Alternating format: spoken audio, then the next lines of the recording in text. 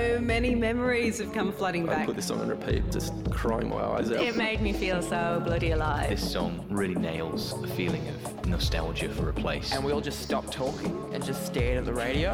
Like, what is that? It's part of the noble genre of songs by women about masturbation. I love it. I love that song so much.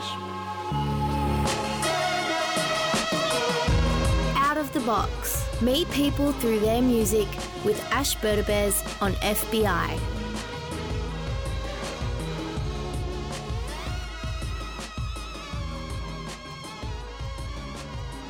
Welcome again to an episode of Out of the Box, and today on Out of the Box we've got the co-director of Sydney Underground Film Festival. You might have heard him yesterday on Mornings talking about this year's festival offerings. It's Dr. Stefan Popescu, and there's much more to him than his work with Sydney Underground Film Festival. He's also a director, artist, a writer, an ex-gang member, I guess, a film academic, and a bogan property tycoon. Welcome, Stefan. Thanks for having me, Ash. So it all sounds a bit motley, all of the things that you've done in your life, and I think that your playlist kind of reflects that a little bit. It's a bit all over the shop. So you're a director as well, and I'm sure that the way you come to music is different as a result of that. So can we talk a little bit about soundtracks just to start off the? Sure. I consider myself a bit of a music retard, just because I approach it in a very different way. But with films, that's when I started gaining an interest in very particular types of music, and I guess emotive music, and I look for certain things like either voice or every good film has to have a great soundtrack to it. So. And how does it work for you when you're actually putting together the soundtrack for the film? Does it come very early in the piece that you know exactly what it has to be, or is the film finished and then you just have to soundtrack it? How does it work for you?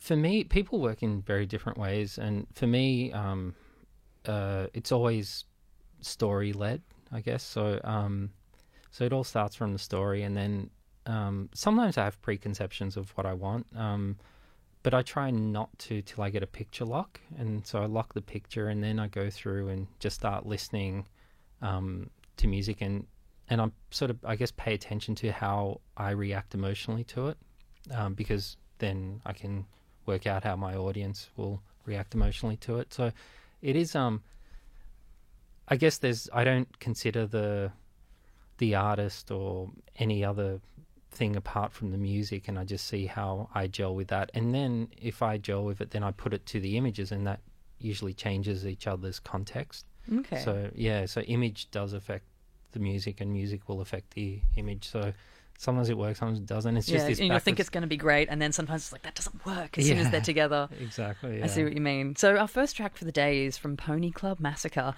Great name for a band, and they're from up in Queensland, I think. So they're actually in Sydney. They're in Sydney. Yeah. Are they still in existence? Because I found them incredibly hard to track, and the only way I could find this song online was through MySpace. So that's a measure. This Pony Club Massacre was two girls, Naomi Randon, and I forgot the other girl's name, but Naomi's a friend of mine. So and she's been in a few different bands, and I don't know if Pony Club Massacre exists anymore, because the other girl went off and did soundtracks for really big films and stuff. Oh, wow. Yeah. So they actually had an interest in film. This is a kind of crossover band. Yeah.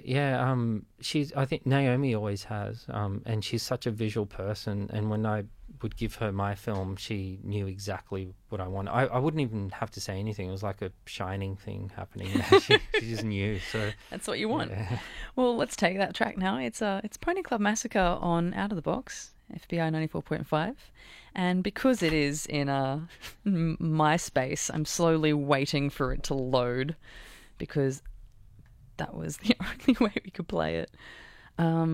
Does MySpace still exist? MySpace still exists, but they've changed it, and they've made it really weird. So, you know how back in the day you'd put all this effort into like crafting the HTML and trying to put like particular songs on your site and everything, and then they've kind of crunched it down to make this little impoverished version of its former self, and it's not that medium for expression. They're trying to copy Facebook, and then it's just silly. Anyway, this song is just not playing, and I kind of feared this might happen. So what I might do is, how about we just move straight on, and maybe we'll do a retrospective play of that song in a bit. Instead, I kind of reckon we have to take NWA, Fuck the Police, and actually talk about why you wanted to pick that song in a little bit.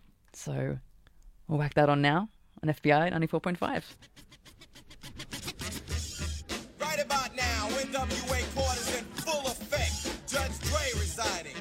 In the case of NWA versus the police department, prosecuting attorneys are MC Ren, Ice Cube, and Easy motherfucking E. Order. Ice Cube, take the motherfucking stand. Do you swear to tell the truth, the whole truth, and nothing but the truth, so help your black ass? You goddamn right. Won't you tell everybody what the fuck you gotta say? Fuck the police coming straight from the underground. A young nigga got it bad cause I'm brown. And not the other color, so police think they have the authority to kill a minority. Fuck that shit cause I ain't the one for a punk motherfucker with a badge and a gun to be beaten on. And thrown in jail, we can go toe to toe in the middle of a sale. Fucking with me cause I'm a teenager with a little bit of gold and a pager. Searching my car, looking for the product, thinking every nigga is selling narcotics. You rather see me in the pen than me and Lorenzo rolling in a benzo. Be the police out of shape, and when I finish, bring the yellow tape to tape off the scene of the slaughter. Still getting swole up bread and water. I don't know if they fags or what. Search a nigga down and grabbing his nuts, and on the other hand, without a gun they can't get none. But don't let it be a black and a white one, cause they'll slam you down to the street top. Black police showing out for the white cop. Ice Cube will swarm on any motherfucker in a blue uniform. Just cause I'm from the CPT, punk police are afraid of me, huh? A young nigga on the warpath, and when I finish, it's gonna be a bloodbath of cops dying in LA. Yo, Dre, I got something to say. Fuck the police. Fuck the police. Fuck the police. Fuck the police. Example of scene 1. Oh shit. Know what the fuck you pulled me over for? Cause I feel like it. Just sit your ass on the curb and shut the fuck up. Man, fuck this shit. Alright, smart ass, I'm taking your black ass to jail. MC Ren, will you please give your testimony to the jury about this fucked up incident? Fuck the police, and Ren said it with authority. Because the niggas on the street is a majority of gang. It's with whoever I'm stepping. And a motherfucking weapon is kept in a stash spot for the so-called law. Wishing Ren was a nigga that they never saw. Lights start flashing behind me, but they're scared of a nigga, so they mace me to blind me. But that shit don't work, I just laugh, because it gives them a hint not to step in my path. For police, I'm saying fuck you, punk. Read my rights and shit, it's all junk. Pulling out a silly club, so you stand with a fake ass badge and a gun in your hand. But take off the gun so you can see what's up, and we'll go at it, punk, and I'ma fuck you up. Make you think I'ma kick your ass, but drop your gat, and Red's gonna blast. I'm sneaky as fuck when it comes to crime, but I'ma smoke them now and not next time. Smoke any motherfucker that sweats me, any asshole that threatens me. I'm a sniper with a hell of a scope, taking out a cop or two. They can't cope with me. The motherfucking villain that's mad with potential to get bad as fuck, so I'ma turn it around. Put in my clip, yo, and this is the sound. Yeah, something like that, but it all depends on the size of the gap. Taking out a police will make my day, but a nigga like Ren don't give a fuck to say. Fuck the police. Fuck the police. Fuck the police. Fuck the police. Yo, man, what you need? Police, open out. We have a warrant for Easy's arrest. Get down and put your hands where I see you. What the fuck? Get out of here, man. What did I do? Just shut the fuck up and get your motherfucking ass on the floor. Man, I didn't do shit. Man, just shut the fuck up. Easy E, won't you step up to the stand and tell the jury how you feel about this bullshit? I'm tired of the motherfucking jacking. Sweating my gang while I'm chilling in the shack and shining the light in my face, and for what? Maybe it's because I kick so much, but I kick ass. Or maybe because I blast on a stupid ass nigga when I'm playing with the trigger of an Uzi or an AK. Cause the police always got something stupid to say. They put out my picture with silence, cause my identity by itself causes violence. Or E with the criminal behavior. Yeah, I'm a gangster, but still I got flavor. Without a gun and a badge, what do you got? A sucker in a uniform waiting to get shot by me or another nigga. And with a gat, it don't matter if he's smaller or bigger.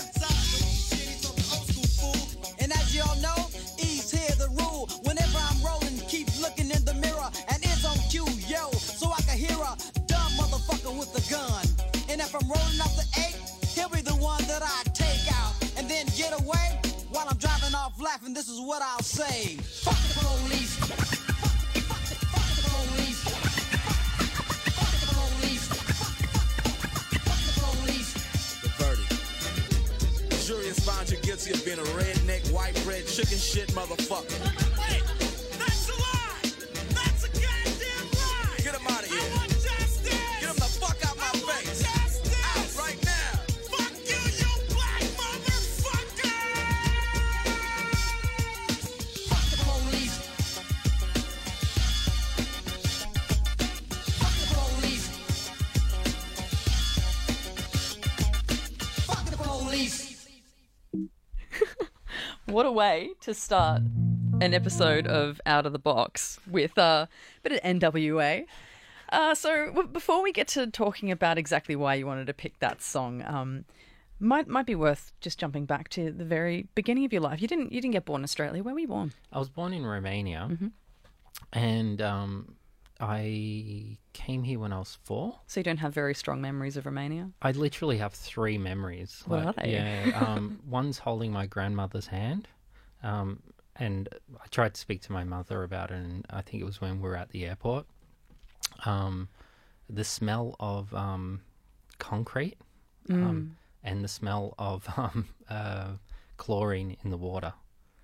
Really? So yeah, it's literally 3. Just so memories. tangible. Yeah, so I left when I was 4, and I think we came into Melbourne in Springwood or Springvale. I can't even remember.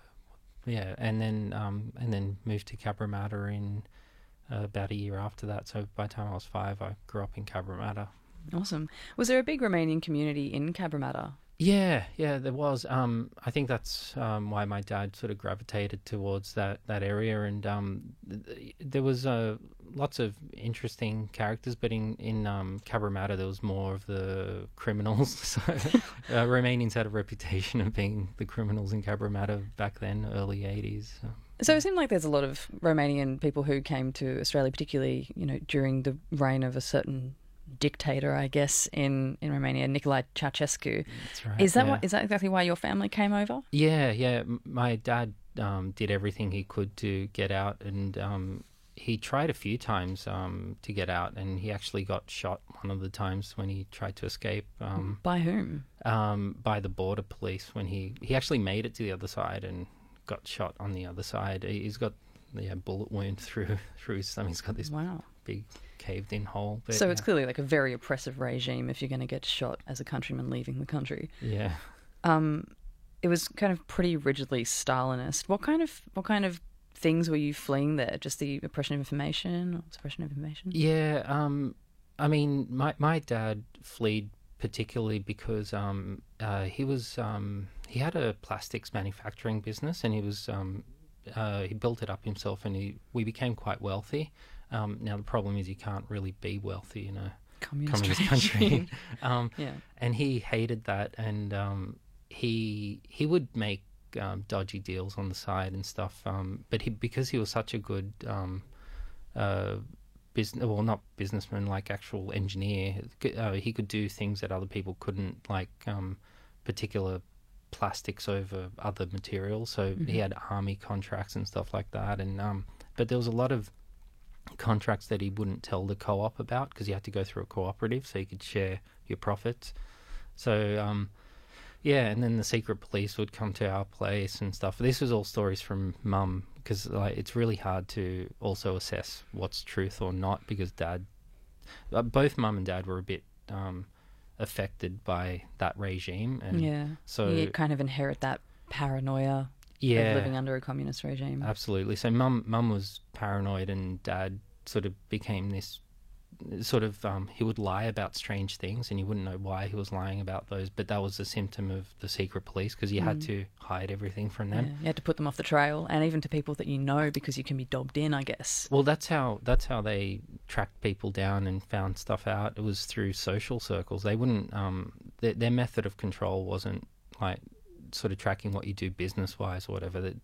It was through your social circle. So so you would never tell your neighbors or your friends that you're going to a wedding or whatever, because there might be someone at that wedding that wasn't favored by the communist regime, and then you'd be implicated yeah. by association. So, which is really interesting. I find it really interesting with the whole Facebook thing because, yeah, we just blurt out our social behaviours, whereas they were very precious. They were intelligence in Romania. So yeah.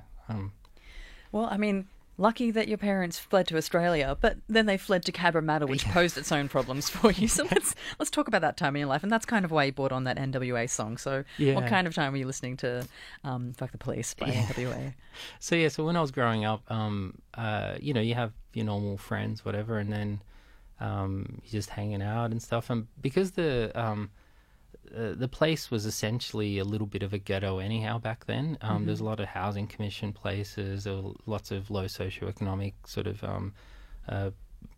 people there, and so NWA sort of was picked up by my peers, and so we all thought we were like 13-year-old gangsters or whatever. And were you technically in a gang, or were you just kind of accepted? Well, this is the thing. As my friends grew up and took on this sort of, sort of gangster culture from America and sort of married it with their own ghetto sort of life. Ghetto. How bad can a ghetto in Australia be? But they got deeper and deeper into crime, and before I knew it, I was hanging out with people that were in 5T, like the quite a serious crime gang. And that was mostly Vietnamese gang that's quite well remembered now. Yeah, and there was still they were mainly Vietnamese, but there were still lots of Islanders, lots of other nationalities, Serbians, and they were accepted in there. Yeah, and so they were quite big in trading in drugs and a fairly violent group from all reports. Yeah. Did you get wound up in any of that stuff? Did you find yourself kind of participating to get by? Yeah, yeah, you kind of do, and I mean, say with the drug thing, like everyone I was hanging out with was dealing drugs. I definitely really early on I said to myself I would never be involved with heroin. That was a really good thing to see junkies at an early age and see the outcome of heroin, because it's the one thing I would never go near or get involved with. But they were dealing it, and weed was another story. Weed was just like, okay, it's nothing, you just don't even think about it. It's just expensive Panadol. Yeah. So yes, I did get involved in some drug dealing, and I mean, I stopped when I freaked myself out because there was a very large quantity that I was being the middleman for, and it was Was it a deal that you were in the middle of, and then you just? Well, I was facilitating. Yeah. Well, I've ended up finding this this guy.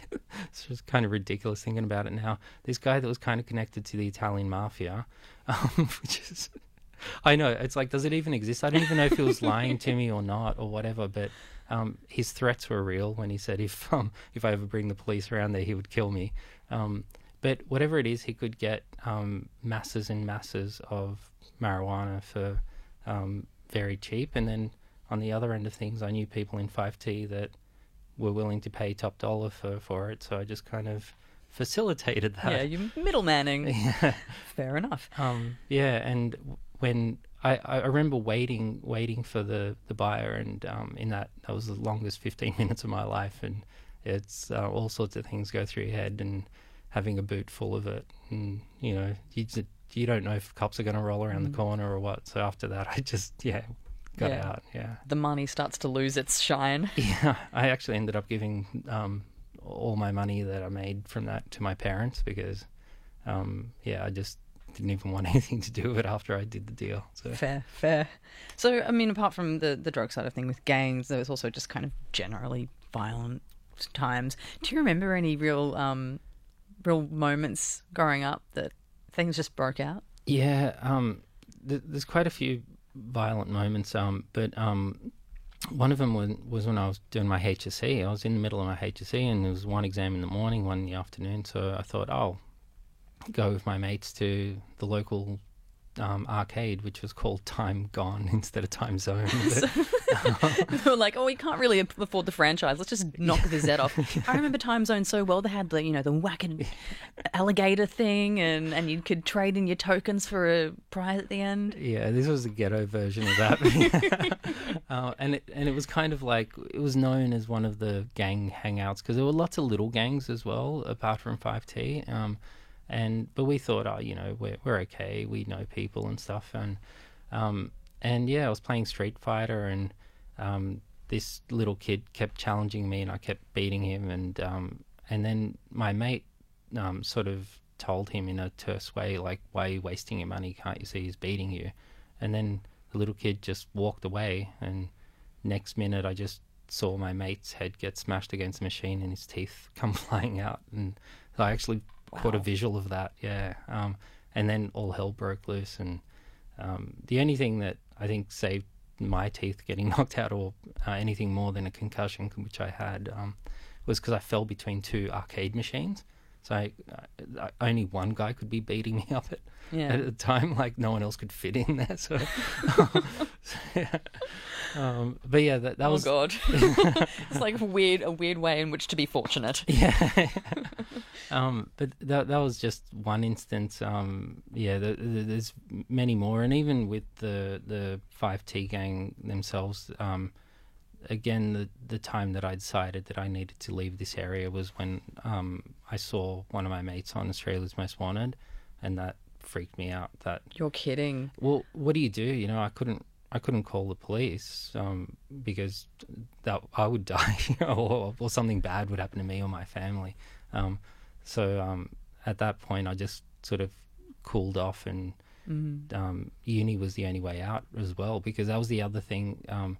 They did respect university, those guys. So it's not like you were It's interesting. dissing them or anything. Yeah. You were just following your own life. You just, Yeah, it's not moving 2 suburbs away and being like, no, I'm not part of this, but I'm still just living life. Yeah. Fair enough.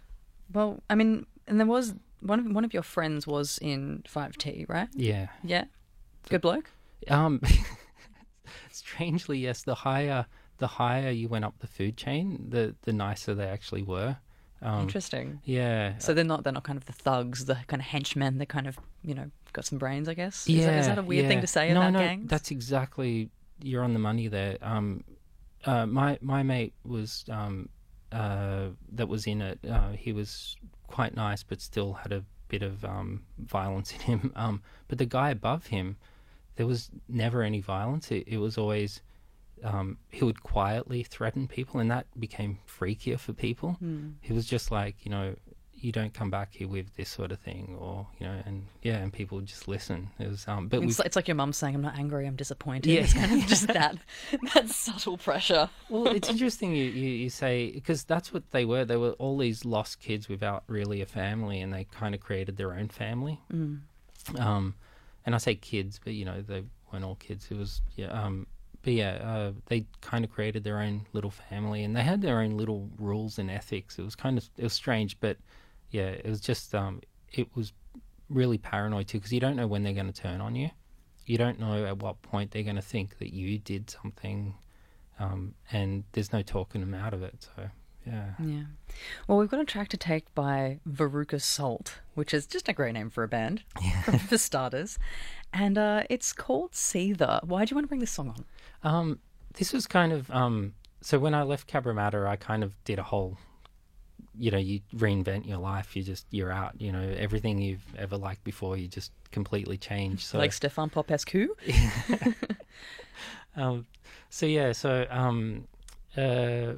I think that because that sort of gangster rap stuff was so associated to that part of my life, like I just went, and you go to uni and you start getting into rock and whatever not. So that's yeah, and you belong. So Veruca Salt, Seether on FBI 94.5. Out of the Box is the show you're listening to, and my guest today is Stefan Popescu. He's the co-director of the Sydney Underground Film Festival.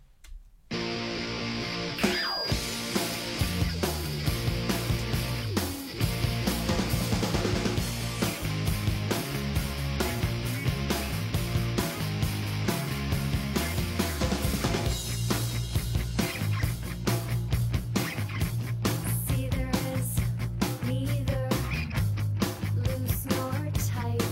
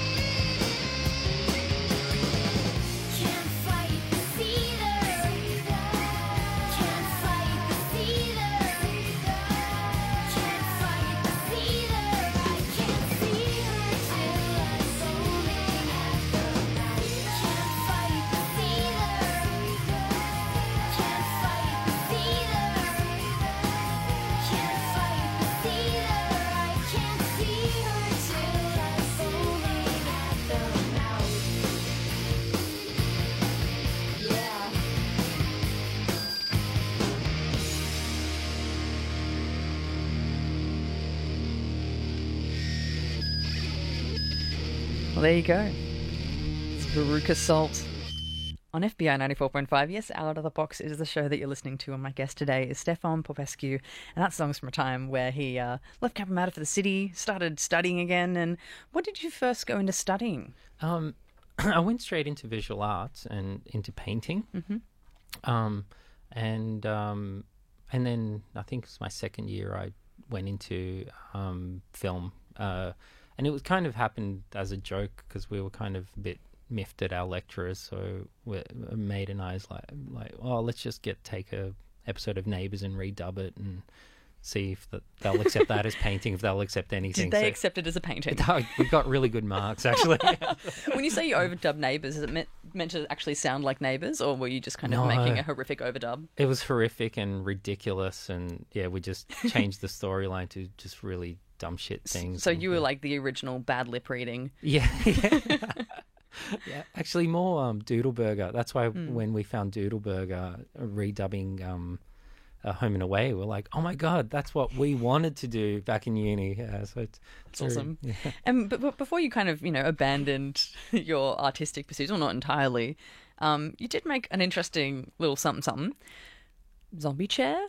Oh, right. I need to know more about this zombie chair. How does one make a zombie chair? Yeah, that was actually when was that? That was later on, the zombie chair. But what it was is we'd shot this zombie film up in the depths of the Canadian Arctic, and we had to learn special effects because there was only really two of us making this film with a handful of other people helping us. So I learned all these special effects, and then I kind of realized that, oh wow, like maybe I could move that into the art realm and do these sculptures. So I created these mold sculptures that. So that's how they zombify. They just mold them. Yeah. So I would create like a layer of flesh that goes over this chair or furniture, and I pour fake blood all over it.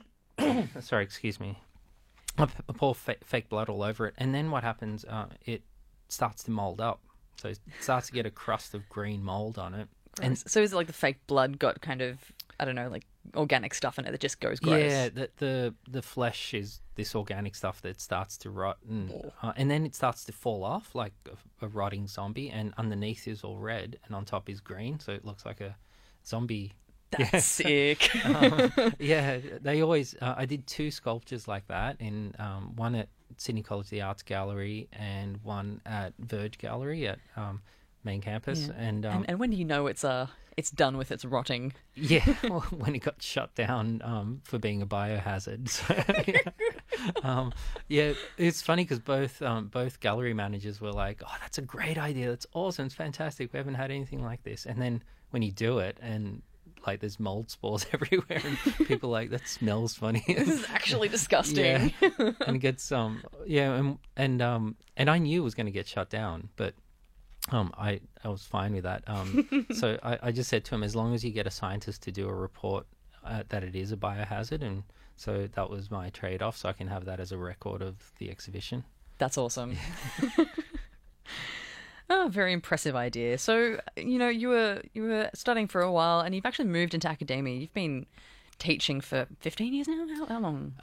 13 to be exact. Yeah, 13 years. So, and film exclusively? Film and media arts, but really film in the realm of art, I think, or that crossover point between film and art. Yeah. Okay, so experimental film, which kind of points a big finger at your role as co-director of Sydney Underground Film Festival, obviously. How do you teach people to be experimental with film, though? I feel like, wouldn't that be part of what you're trying to do? Well, you kind of, I think to teach that sort of between sort of art and film, you kind of need to know both. So you need to know conventional stuff. So I do teach, like at Sydney Film School as well, like just straight out conventional filmmaking. So yeah, you kind of need to know filmmaking, need to know the rules and then how to break them, and of course look at a tradition of video art and installation and other experimental filmmakers, and really just sort of play with those rules and bend them, and yeah. So you're a bit of a Portishead fan. We've got Portishead, yeah. We've got a song called Mr. Ons to play next. Why do you want to bring this one on? This one was it's quite memorable because I guess it was my first international hookup, I guess, when I was on exchange in Canada, and yeah, hooked up with this Canadian girl, and she introduced me to Portishead, so that's why it sort of stuck in my memory. Cute. All right, here we go. Portishead on FBI 94.5. You listen to Out of the Box. My name is Ash Bernabez, and Stefan Popescu is my guest today.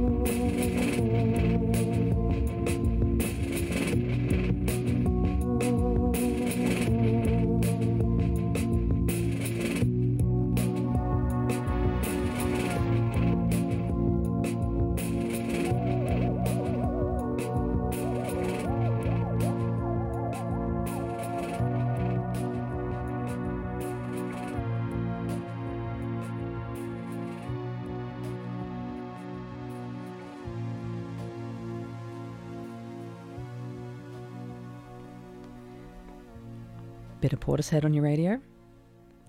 On FBI 94.5, Out of the Box is the show you're tuned into. Stefan Popescu is my guest, and he brought that one in. It's called Mysterons.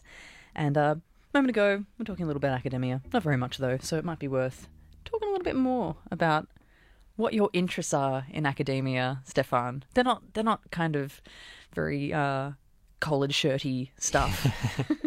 Let's put it that way. I don't know how else to. So what kind of research interests have you been following up lately? Recently it's been more about the hyperreal. So of course it's always got to do with film and stuff, but I really like the concept of the hyperreal and so the hyperreal, just for people who don't know about it, is it's kind of like looking at a Christmas tree, and it looks like a Christmas tree, but it's actually made of plastic, and you come to a point where you can't actually distinguish the two. Is that like a vaguely illustrative? The best description I've ever heard was more real than real. So when something's more real than real, like how is that possible? Like, you know, watching a footy match on TV, you see the sweat on their forehead and whatever. Not if you're at a footy match at a stadium, you wouldn't see that. So things that are too augmented. Yeah, maybe. that facilitates the reality so much so that it becomes hyperreal. Stuff where you just can't. It's so much of a lie that it's true. Can you give me an example? I mean, maybe in film it would be an easier way to... Yeah. Exit Through the Gift Shop is a great example. Okay. The Banksy film. Yeah, and I guess maybe another one would be the Joaquin Phoenix film. Exactly. I'm Still There. Yeah. I couldn't figure out, like, is this guy just batshit crazy, or are we all being had? Well, I actually wrote a paper on both those films about hyperreal narratives there's no such. I mean, it's just stories. That's all there is. Like, you know, we try and pin truth or lies to it or whatever, but it's just there's a hierarchy of truth, I guess. And like, how true is a celebrity anyhow? Do you know what I mean? Like that, and that's what he was trying to do with that film, because the idea of celebrity is not real, but we treat them like they are real, and they affect our lives like they are real. So they're just stories, really. So it's just about how stories affect everything. It's really interesting. I guess, what other kind of things feed into your weird interests? I feel like, especially when it comes to film, which is a huge part of your life, there's this kind of things that are real because they're bad, or, you know, they're good because they're bad. I guess like a really obvious example would be a movie like The Room. The Room, like, yeah. You're tearing me apart, Lisa. That Room. So, well, he's a hyperreal character. Like, I mean, really, you don't watch The Room because of the film. You watch The Room because Tommy Wiseau made it, and he's the real character of.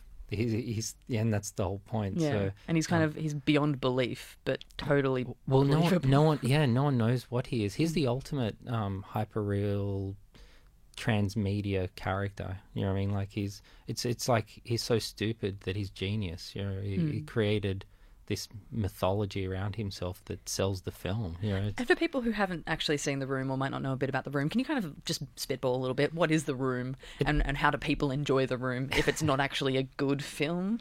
So, in quotes? It's a film you gather together as a group. Yes, it has to be in a group, and you just mock it. So I guess you can say it's a little bit sort of got some negative energy, but it's not. It facilitates the community of cinema going, and you basically, you know, you're yelling at the screen, you're throwing stuff at the screen, you're reacting to the characters. So it's actually very active spectatorship. It's like I was saying, it's like so stupid that it's genius. Yeah, and I think the script writing as well is kind of just like unbelievable. It's like, oh hey, how's your sex life? It's like that wouldn't happen in real life, but it's just, and it's pulled off so poorly. And the editing, the acting, everything's shocking. The sets, it's like you can see it's a painted background, and it's just atrocious on all levels. If you haven't seen The Room, highly recommend watching it. Don't watch it alone, because you'll be like, what is real? And you'll just think it's bad, and that's it. But if you're encouraged by your peers to mock it, then you'll enjoy it.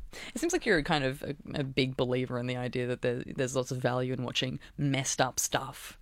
Can you kind of, I mean, especially as a curator of many films for a film festival, why do you think it's important or like maybe valuable to watch messed up films, or particularly even looking at horror and kind of like pornographic stuff? Why would that be valuable?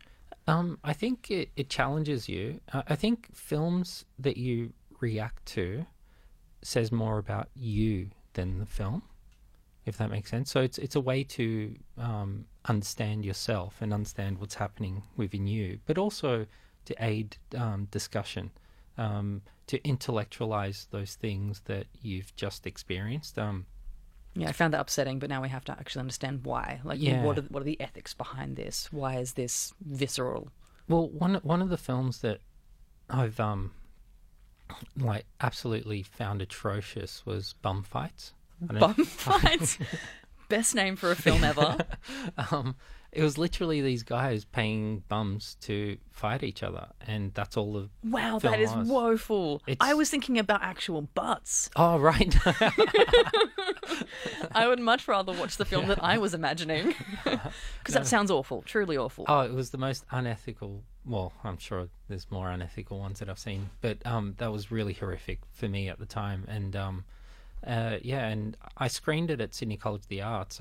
And I remember people going, "Why would you screen that? Why would you facilitate that?" And it was already out on the internet. Everyone was watching it. Everyone was talking about it. So it's not like you could stop people watching it. So yeah, there's no purpose of censoring it. Yeah. So the only value that I saw was, because I reacted exactly like everyone else did, was to aid a discussion around it, and then you kind of convert this really horrible thing into maybe deconstructing the ethics of it, or or what we value as a society, and what we're reacting to, and just the general question of why are things perverse. Yeah.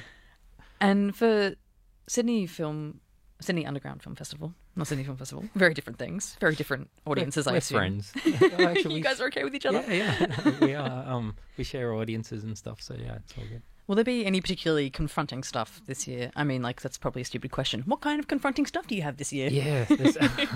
Well, you got Gaspar Noé's Love, which is 3D. Well, a lot of people describe it as 3D porn, but I can tell you it's not that, because it's contextualized porn. Okay, so you think the porn has to be devoid of context to be porn? Yeah, well, I think so. And I think that's how you'd get it censored too. If it was just pornography and nothing else, no context to it, then it would be censored. So there's definitely that one, and it's definitely Gaspar Noé style. Definitely delivers on that. But also we've got that prison system 41461 or something. It's a prison that people, it's a private prison that people check themselves into, so they can be tortured. Wow. Yeah. And that's the thing that happened in the world. It's so weird, yeah. And they pay for it. They pay really good money for this. This isn't fiction at all. No, this is a documentary. It's a German thing, yeah. I'm just like, wow, it's a good business. I should get into that. Yeah. I mean, there's got to be some sort of weird truth in that, that has to show you something about people. Yeah. Or some people, at least. Yeah. I mean, it's such a fascinating documentary. I'm still dumbfounded by it, but yeah. Have you had any films that you've screened in the past at Sydney Underground Film Festival that had kind of almost an adverse reaction, or like a reaction that was almost in measure to the viscerality of the actual film? Oh, 2 films. Trash Humpers. At least they named them well. Yeah. Even if they're terrible, content. That was by Harmony Korine. He wrote Kids, and he did Mr. Lonely, but anyhow, it was quite popular, and he sold out. Like, I mean, the whole cinema was sold out, and then half the audience walked out, because he tried to make this almost like film as an artifact. It was if he had his way, that film would have been found on street corners on a VHS tape, and people would put it in and go, "What's this?" and just watch these old people doing weird stuff. And so, yeah, that caused a really adverse reaction in our audience. But the other one was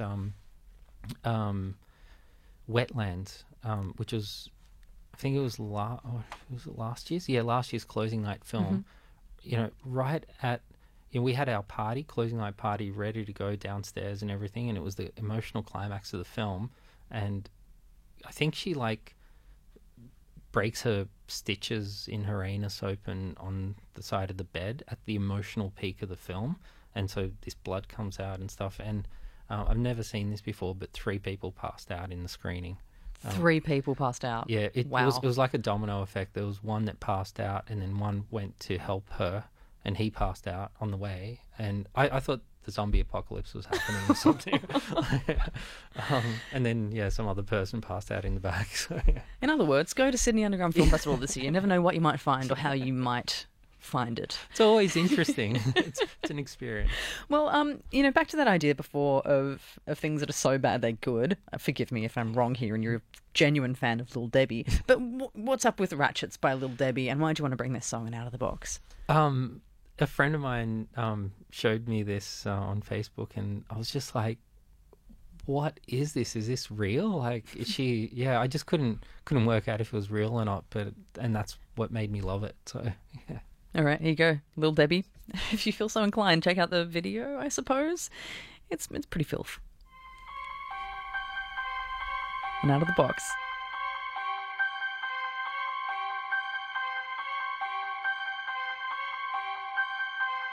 Language warning on this one, huge one. I got bitches, you got bitches, tell them bitches come over. If they ratchet, let's get ratchet, pick them up in that Rover. I got ratchets in my living room till 6 in the morning. And when I finish up this weed, man, I'm sending them home. I got bitches, you got bitches, tell them bitches come over.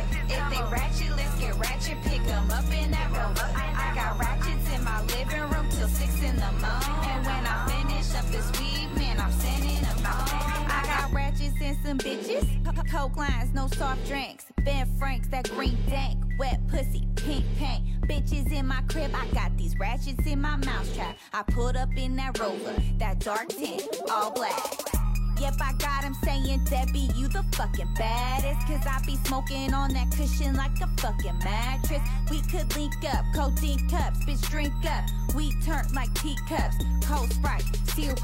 Boss bitch, my whip clean. Eyelashes on point, ho, bitch Jordan chain, go Michael. Free throws, my eyes closed. Lil Debbie, swagging out, I'm laced out, what you talking about? Gold chain, it might save your life, I'm leaked out when I'm walking out. Leaked out when I'm walking out. Leaked out when I'm walking out. Gold chain, it might save your life, I'm leaked out when I'm walking out. Leaked out when I'm walking out. Leaked out when I'm walking out. Gold chain, it might save your life, I'm leaked out when I'm walking out. I got bitches, you got bitches, tell them bitches come over. If they ratchet, let's get ratchet, pick them up in that Rover. I got ratchets in my living room till 6 in the morning. And when I finish up this weed, man, I'm sending them home. I got bitches, you got bitches, tell them bitches come over. If they ratchet, let's get ratchet, pick them up in that Rover. I got ratchets in my living room till 6 in the morning. And when I finish up this weed, man, I'm sending them home. I got some Sprite, I got some codeine. You fucked up off no drinks?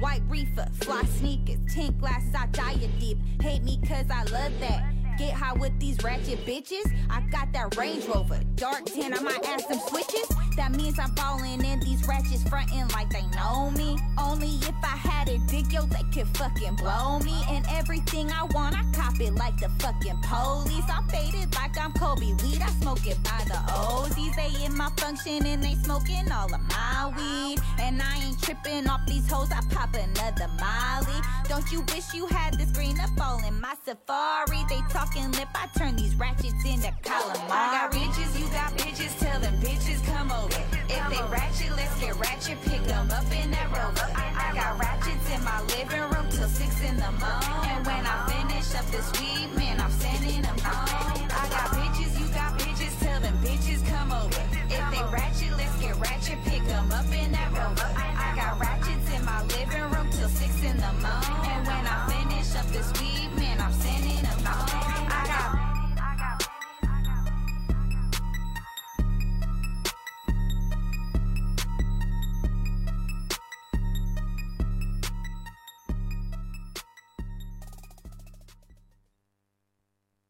So yeah, that was Lil Debbie. Now, if you were uninitiated, that's been put in your ears.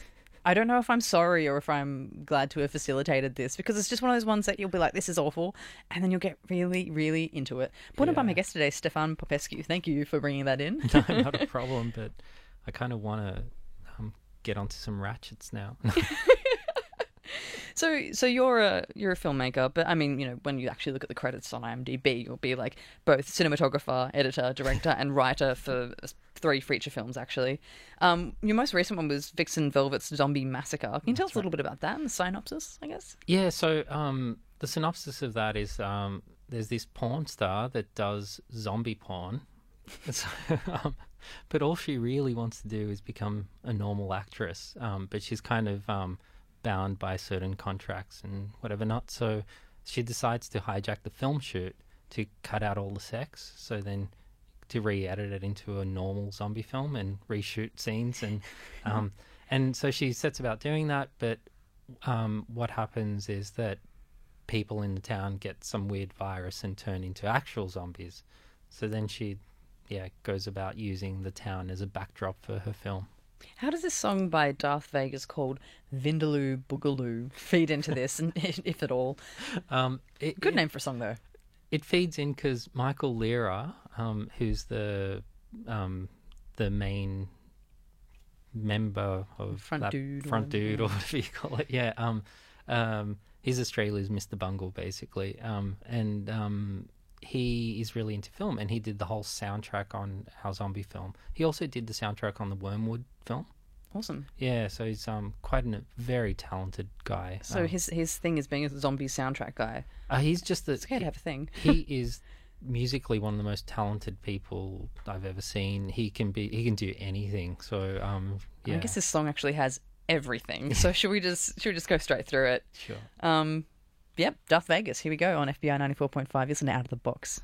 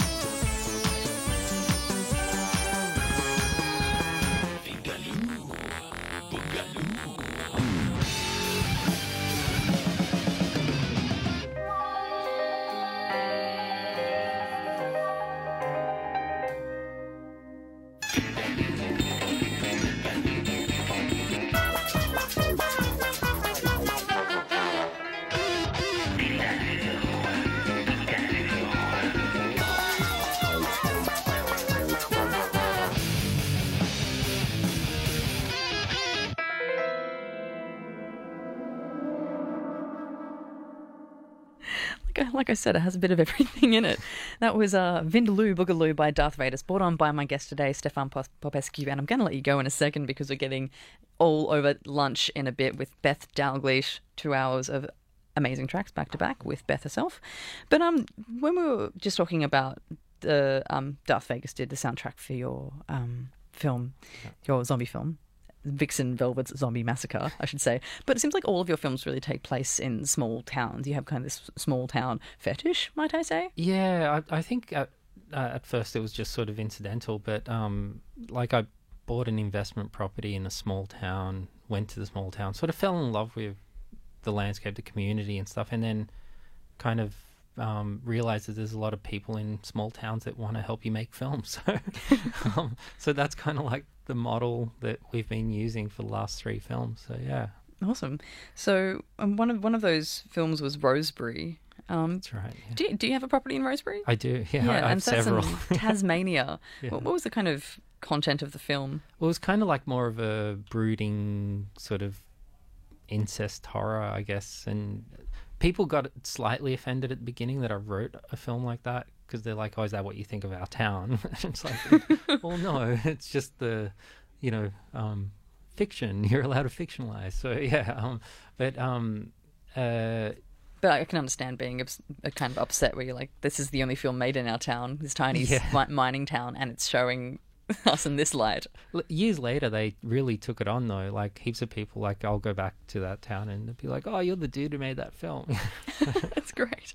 So, and, you have a property there, and you have a property in a few different places. So this is what I meant before by referring to you as kind of like a bogan property tycoon. Yeah. So, I prefer slumlord. Slumlord, okay. But why do you do this? Why do you go and kind of, I guess, renovate houses in small towns? I actually really enjoy the renovation process. I'm in the arts, and the arts is like the worst place to be if you want to make money. Mm-hmm. So I guess I see it as sort of an insurance for my future and my family's future. So yeah. And I guess you can make films if you've got the money as well, so it feeds back into that. Yeah. And did you say a moment ago that one of your properties that, as you're slumlording as you do, got burnt down or something? Oh, yeah. Yeah? Yeah. Apparently, in this area called Gagebrook or Bridgewater, around that area, there's a really high incidence of arson, and it's mainly kids that are bored and sort of go, oh, empty house, I'm going to burn it down. So, yeah, it got... Oh, so it wasn't them being against you being a slumlord? No. I wish that was the case, because then it would have had a tenant, would have been insured. I screwed up with the insurance. But anyhow, like, whatever it was, it got burnt, and I had to go and fix, like, the place. But, oh, God. Never caught the kids, though. Even if they do, though, nothing, they just give them a slap on the wrist. I do feel for the kids in those areas, though. They're not... Yeah. Yeah. Terribly understimulated, led you to do stupid things.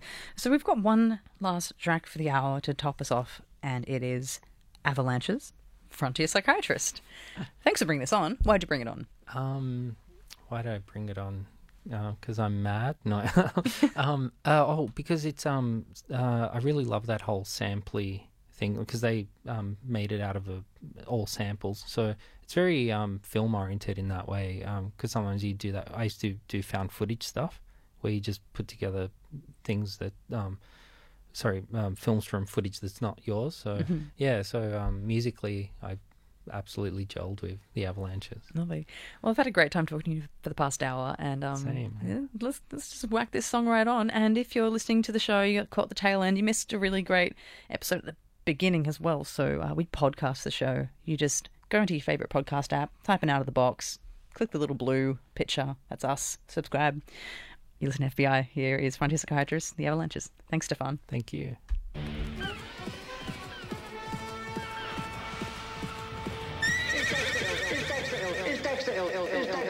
Mr. Kirk, Dexter's in school. I'm afraid he's not, Miss Birchmore.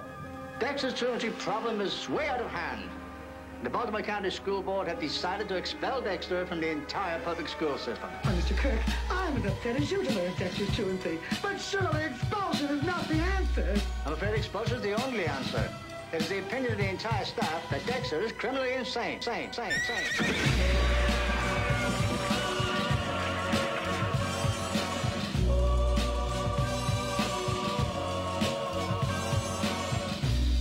That boy needs therapy. Psychosomatic. That boy needs therapy. Purely psychosomatic. That boy needs therapy. Lying down on the couch. Well, what does that mean? You're a nut.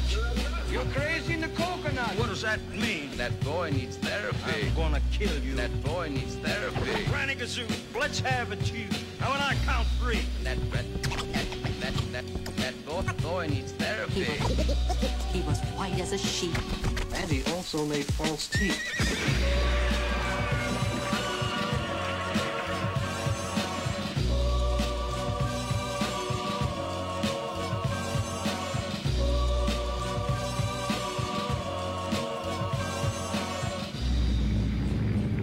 Avalanche is above, business continues below. Did I ever tell you the story about cowboys, bitches, and Indians, and frontier psychiatry? I felt strangely hypnotized. I was in another world, the world of 20,000 girls. Bill, rectangles. Storing up time.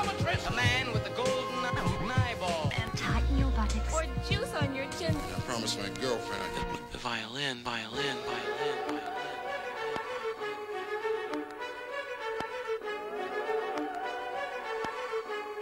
Frontier psychiatry.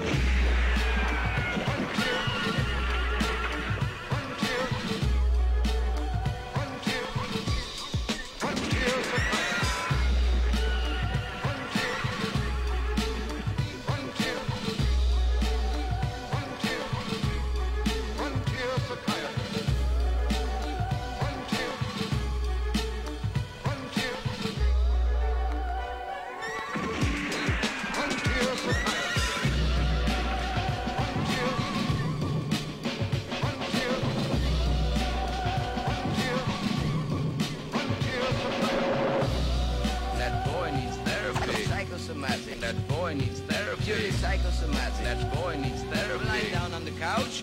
What does that mean? You're a nut. You're crazy in the coconut. What does that mean? That boy needs therapy. I'm gonna kill you. That boy needs therapy. Granny Gazoo, let's have it, you. Now when I count 3. That boy needs therapy. He was white as a sheep. And he also made false teeth.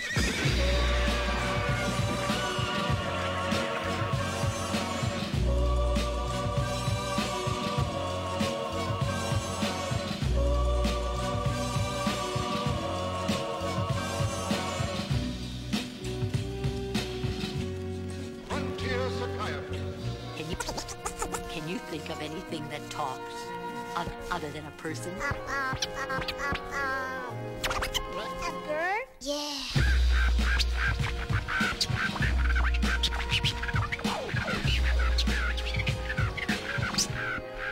Sometimes a parrot talks.